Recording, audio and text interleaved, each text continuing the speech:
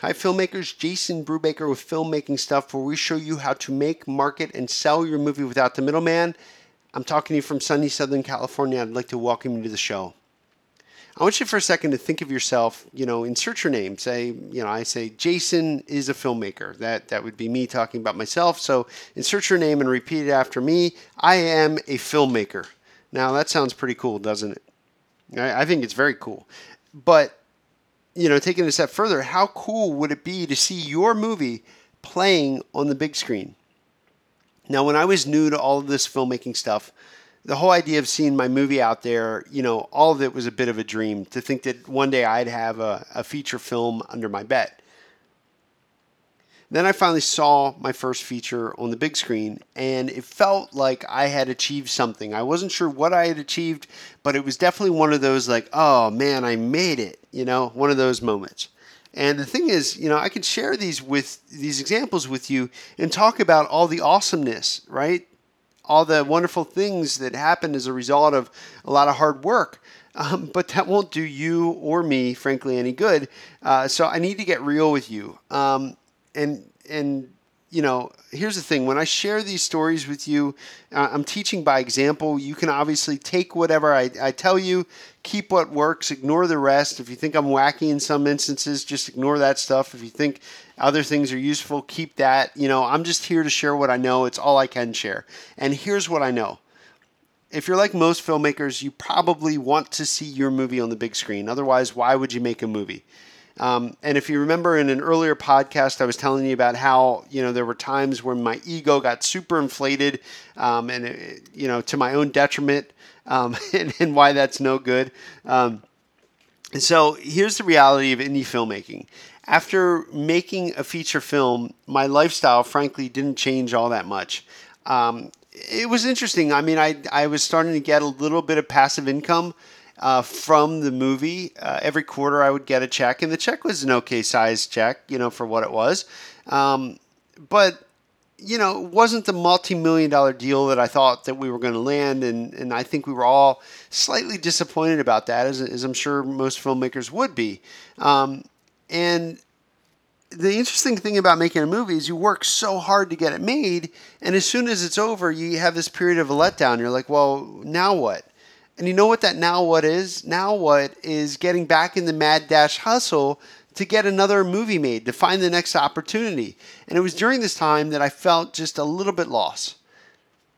When you make a movie and you go and you get in festivals and then you get all these calls from distributors, and by the way, this is before I became a distributor myself, but you're doing this, you're getting these calls, and then you got to start thinking about marketing, and then you start thinking about distribution.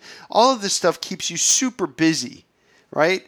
In some ways, the activity defines your entire life for a while. I'm a feature filmmaker. I'm making a movie, getting this movie made. We're in the festivals with this movie. I mean, that's sort of like your baby. You raised it from script to screen, and now it's a reality. And after a while, the interesting thing that happens is if you don't watch it, you start spending all of your time promoting yesterday's movie for very little return. Your friends they get married, they start having babies, they start buying houses. And again, your babies are filmmaking and the films that you produce and the next ones you plan on producing. Kind of a sad story, but I know this one guy who convinced his family to hand over their family savings to get a movie made. He finished the project, he got his movies into festivals, he even won some awards, and sadly that was it. There was no minimum guarantee, no upfront cash advance, no 3-picture deals, no studios came knocking, and there was no more money. And again, like the heartbreaking fact is like he was using his family's money. Can you imagine that? So, ever since I started this crazy career, I've heard these types of stories over and over again. When I started, filmmakers would finance their movies with credit cards. They didn't have any experience. They didn't have any marketing plan, just a bunch of blind faith.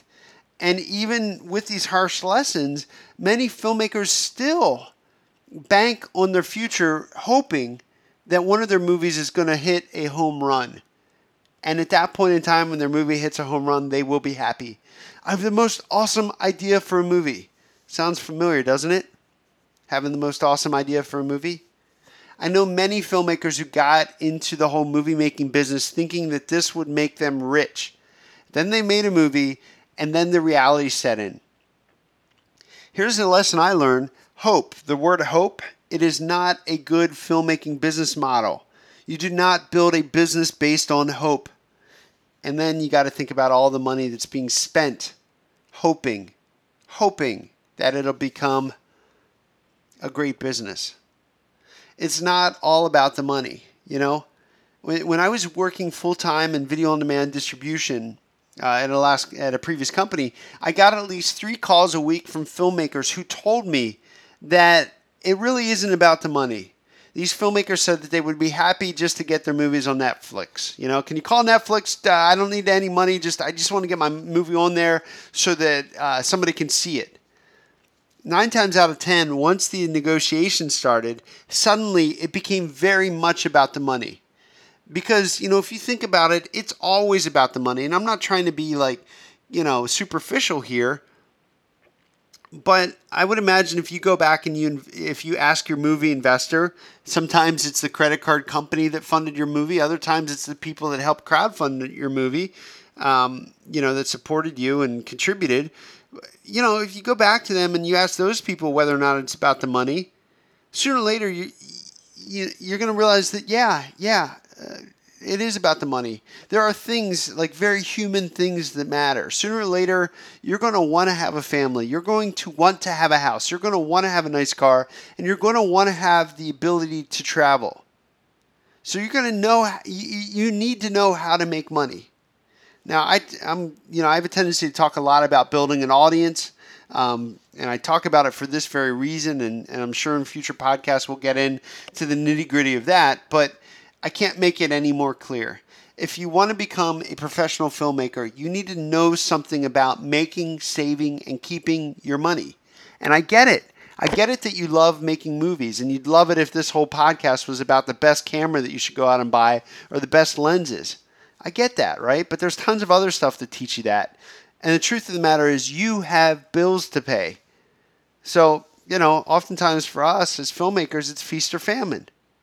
It's common for our industry. People don't sleep. There's lots of stress. Days become years. And worse, we think about filmmaking success all wrong. Often we look at other filmmakers like Kevin Smith or Edward Burns or Robert Rodriguez, and we think, what if? What if you had their success? And then you end up beating yourself up for being so far behind, all these guys. Those guys made their movies in their 20s. How are you going to catch up and get a movie made? I ask myself those questions too. We all do. We all compare ourselves to some of the people that are doing a little bit better than us. So my suggestion to you is focus on what you can. Don't buy another piece of fancy equipment that you can't afford. Don't sit around hoping that it's all going to work out. You know it will. You know that you have a vision. And maybe you're like a lot of filmmakers. You totally dream of running your own mini movie studio so that you can employ your friends. Maybe you want to make a slate of movies. All of that stuff sounds awesome, right? But let's go back to the difference between your ego versus your bank account. As you can probably imagine, I read a lot of books written by success gurus. It's a hobby of mine. I find it relaxing, and every once in a while, I'll read something really profound. And this guy, James Malinchak, wrote something that I thought was awesome. And here's the quote. Don't fill your ego, fill your bank account. Don't fill your ego, fill your bank account. There's a lot of filmmakers out there who focus on the wrong stuff. Lots of excuses for doing activities that don't get you closer to your filmmaking goals. Need the latest and greatest camera? Guess you better keep working that crap job a little bit longer to pay off the camera purchase. You can't make a movie without $1 million? Guess you better stay true to your vision and wait for the next one. Wouldn't want to alter the script. You don't have A-list talent attached? Guess you better not do anything until your first move to Hollywood and make the connections. You can't finish your screenplay because you're too busy? Maybe tomorrow. Guess that's a good idea. You should only write when you're feeling it. Otherwise, why bother? Okay, I'm going to end these examples here. You probably have a gazillion more excuses to add that list. And I'm coming up with these things not because I'm imagining them out of thin air. I'm sharing a little bit of myself with you. I used to do the same things. I would spend my mornings checking email and running errands. I'd stop to eat with friends, and I would waste a lot of time. Often I would pretend that everything that I was doing was good business. I was networking. But really, I was just too scared to take action. I was afraid to check things off my task list that really mattered. I feared success. I know it sounds odd. But the next thing you know, it's evening, and I failed to get one step closer to my filmmaking goals. I'll call that prospective investor tomorrow, I would say. But I should have called him today. Does that make me an excuseaholic? Hopefully less and less. And so I want to get back to the question, the one I asked you, a few episodes ago. And the question was, do you know the real reason why most indie movies do not make money? And here's my confession. I don't know. I seriously don't know, and I'm not being goofy here. The truth is, no matter how many fancy things come across your desk and different ideas people share on the festival circuit, in the independent filmmaking community, nobody truly knows the recipe for why one movie succeeds while another movie fails. Not the studios, not your astute movie nerd friend, not your family, not even James Cameron. Although, if James Cameron pitched a weird movie concept, I would be inclined to listen. But I can tell you this. Out of the hundreds of filmmakers that I have helped, the ones who actually make money view their filmmaking as a serious business.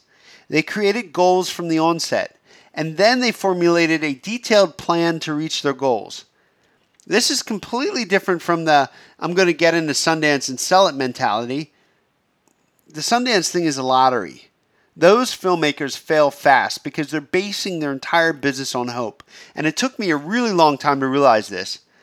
But having a camera collecting dust in your closet is not getting you closer to getting a movie made. Sure, having a camera, having that equipment in your closet, that makes you feel good. Your ego probably loves it. Mine did. I had a great camera in my closet one time, and my ego loved to show my friends. Check out my Aeroflex BL and these rolls of film, because that was potential. It was potential for my future. Was I ever going to use that camera and get my movie made? Maybe. But then life got in the way many times. And after a few setbacks, if you're anything like me, you start to question your future as a filmmaker. Do you really want to make movies for the ego boost? Do you want to make movies as a hobby? Do you want to make movies as your career? What does filmmaking success look like for you? And see, the thing is, only you know what drives you. But you better get honest with yourself. What are the most important things to you? What things do you value the most? This stuff is different for everybody, and chances are your responses will change over time. Look back on your answers a decade from now, and life is going to look a heck of a lot different. So I want you to know this. Every time you say you're going to work on something for your movie, is it going to feed your ego, or will it actually get you closer to achieving your goal and possibly feeding your bank account? So as always, take action, make your movie now. And if you need some additional help on any of this stuff, well, you might want to visit makeyourmovienow.com. There's some good stuff over there. Hope you're well. My name's Jason Brubaker. Feel free to email me anytime, jason@filmmakingstuff.com.